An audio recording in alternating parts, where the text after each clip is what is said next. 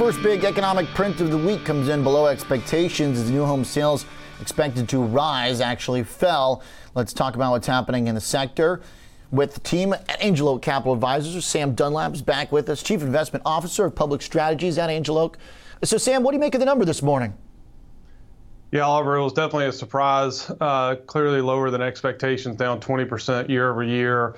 I think it probably just has to do, one, it's a choppy number altogether, but the general trend remains higher over time. As you know, the housing market needs a tremendous amount of supply, and we're starting to see that in the form of housing starts, which were up 30% year over year last week. So, you know, the starts data was very encouraging, and I think that new home sales, you know, the trend line is higher, albeit this print was a bit of a miss.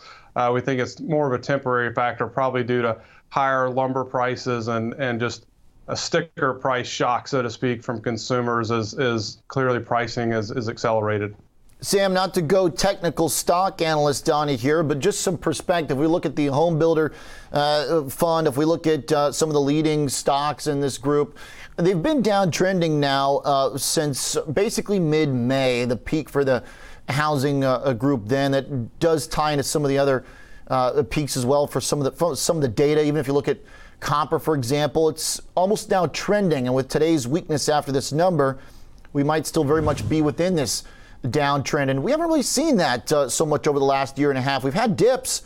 But there's never really been any follow through. There's been some bearish follow through here the last couple months. Should that raise the potential of peak housing being here, being past us?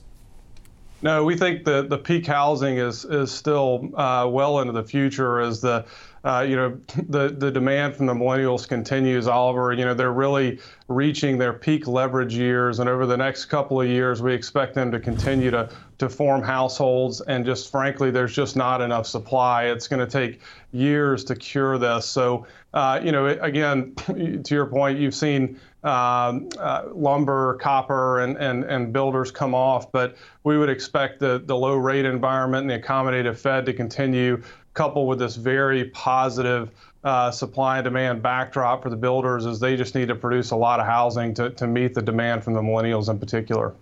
So, Sam, you're looking at the overall rate of home ownership or the number of homes. Is there a difference between the kind of end nominal number of homes that will be built versus the rate of change?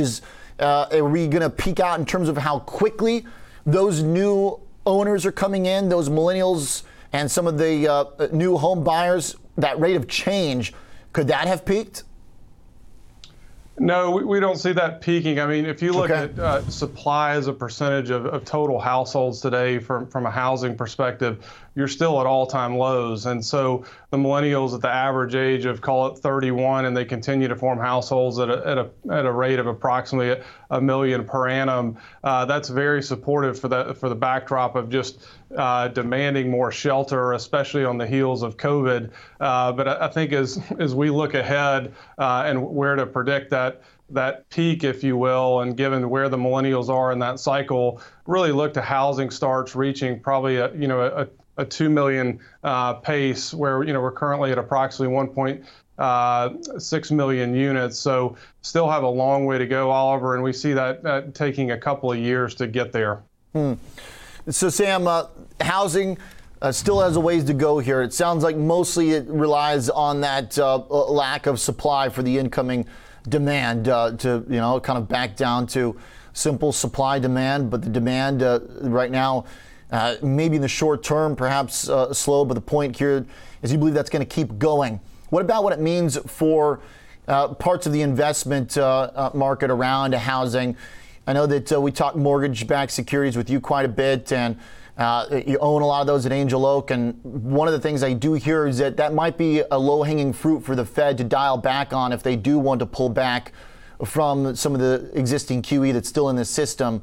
Is that do you have that modeled in right now? Of Fed says maybe we don't have to buy as many MBSs anymore? Yeah, absolutely. We don't expect much out of the Fed at this week's meeting. As we look forward, though, we do expect them to begin thinking about tapering at the Jackson Hole meeting and expect tapering and particularly in agency MBS purchases in 2022, really the early part of 2022. That factors into, our view. We're generally cautious towards, as you probably recall, the long end of the risk-free curve in the U.S. We've seen quite a rally in Q2 and in the beginning of Q3 in risk-free rates here in the U.S., but we expect those to continue to march higher over the course of the second half of this year, really as the market continues to anticipate tapering to begin in 2022. We think that will weigh on long-term interest rates, and put bearish pressure on the long end of the risk-free curve. Therefore, we continue to remain pretty cautious and focusing on relatively shorter duration products that exist in U.S. structured credit. So, where the Fed focuses, as you probably know, is on agency mortgage-backed securities. Where we see the most value in today's environment is really in the non-agency mortgage-backed securities market, where you have, relatively speaking, a shorter duration profile, higher income profile of that particular security, and you've really had an improving credit quality component of that security as home prices have been surging, as you know, and that's very good from a credit perspective.